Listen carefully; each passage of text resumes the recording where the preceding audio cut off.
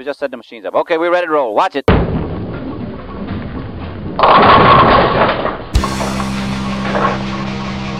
Hey, knucklehead.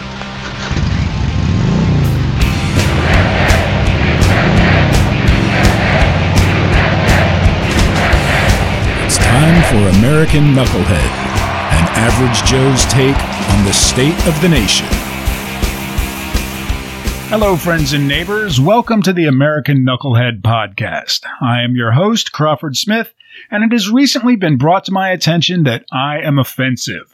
Now, for those of you who know me personally or who have listened to the podcast even for a short amount of time, this should come as no surprise. I have been offensive, I am offensive, and in all likelihood, I will continue to be offensive. I am what you call a repeat offender. I repeat, I will offend again. So I'm no stranger to offending. Although now that I'm representing a larger organization, the Alliance Party, I'm really trying to be less offensive and keep things at least PG-13. So I was a bit taken aback when I got a lot of negative feedback from the last episode about some of the things I said that some people found to be offensive. Now, the most surprising thing was that some people were offended at the word knucklehead itself. Now, I can understand why some people might find this to be a kind of negative term, but I assure you that it is definitely not meant that way in the least. First, this entire podcast is dedicated to a dear departed friend of mine, Sergeant Larry Lubert, whose outlook and philosophy very much colored a lot of my own. Now, he liked to refer to himself as Sarge Knucklehead. Now, that's partly because he was a Harley guy and his first scooter had a knucklehead engine. And he also considered himself a knucklehead in the more traditional sense of the word, and that's where some of the listeners started having problems. Granted, the term knucklehead may not necessarily be the most complimentary epithet, but honestly, I use it with a great deal of affection. To this knucklehead, the term implies a certain brand of hard-headed stubbornness, a willingness to put one's head down and get the job done, even if the plan of action is not as well thought out as it might be. For me, friends and neighbors, this describes myself and a lot of the people I know. Look, things are really dicey right now in America, and we're going to have to work hard and be hard-headed and stubborn to set things right. And let's face it, we've kind of been knuckleheads to let things deteriorate to this situation in the first place. And we're going to have to be pretty hard-headed and stubborn to get things going again. We can do it, though. After all, we're all knuckleheads. I'm a knuckle, you're a knuckle, we're all knuckleheads. I'm a knuckle, you're a knuckle, we're all knuckleheads. I'm a knuckle, you're a knuckle, we're all knuckleheads.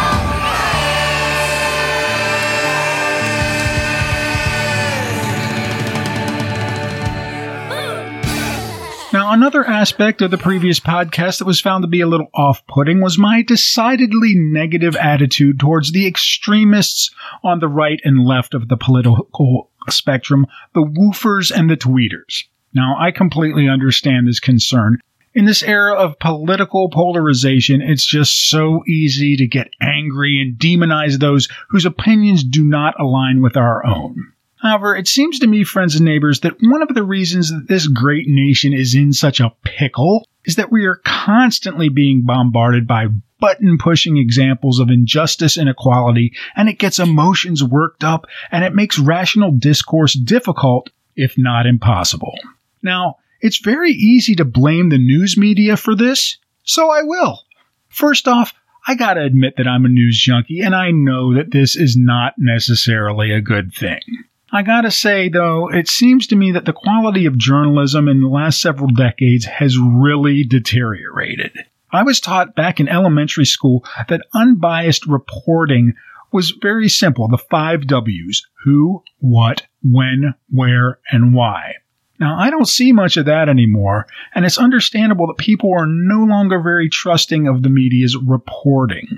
Now, I hope you heard the air quotes around that word reporting there, because I see this on CNN and MSNBC and Fox News constantly. What they'll do is provide about 30 seconds of what I'd think of being real reporting, who, what, when, where, why, followed by like 10 minutes of so-called experts expressing their opinions and generally bloviating and taking up airtime.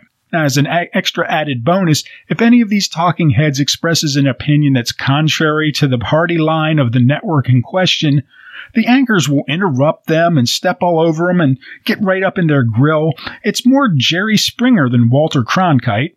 No wonder Donald Trump can get away with saying that the press is the enemy of the people and decrying anything he doesn't like as being fake news.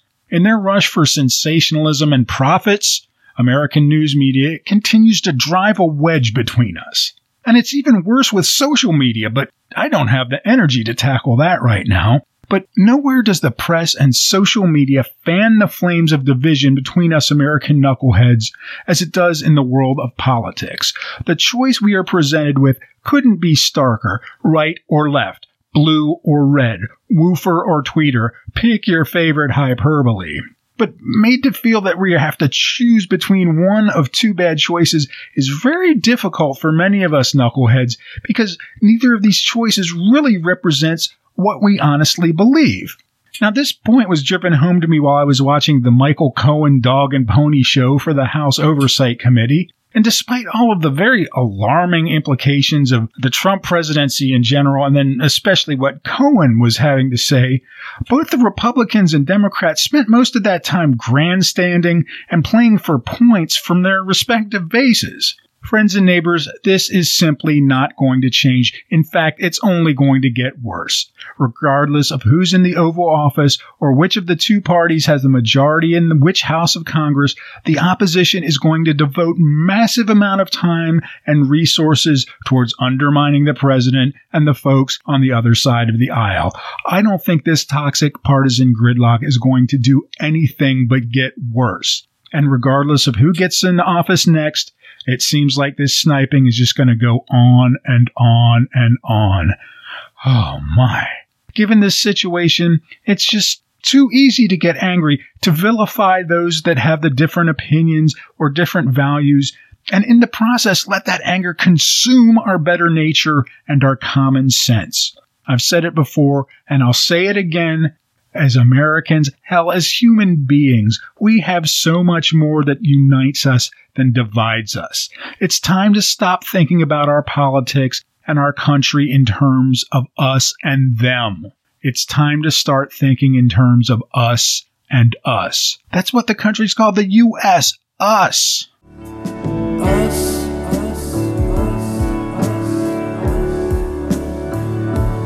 And us.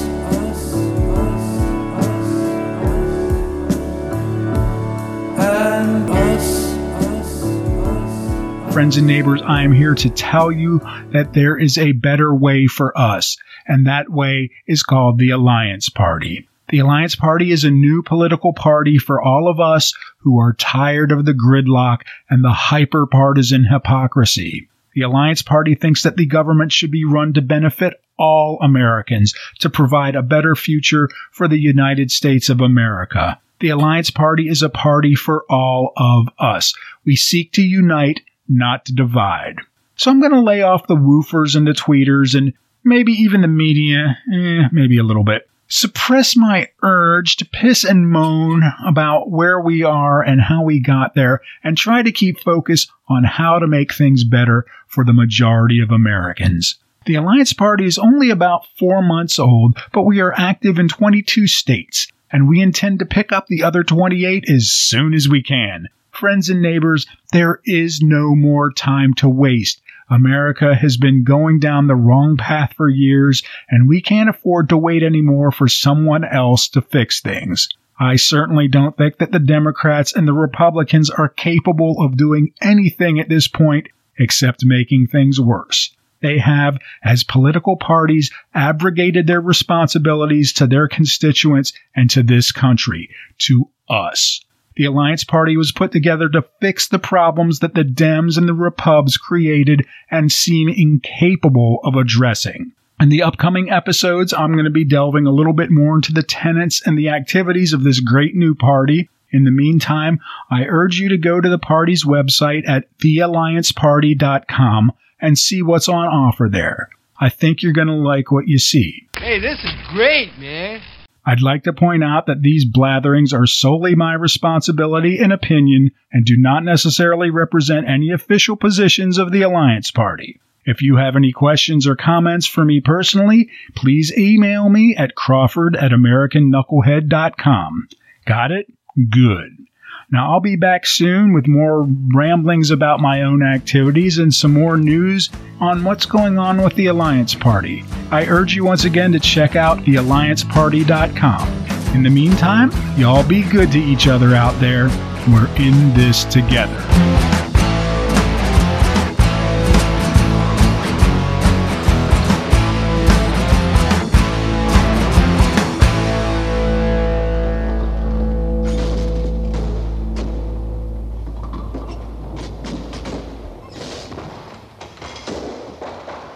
Ha ha ha ha!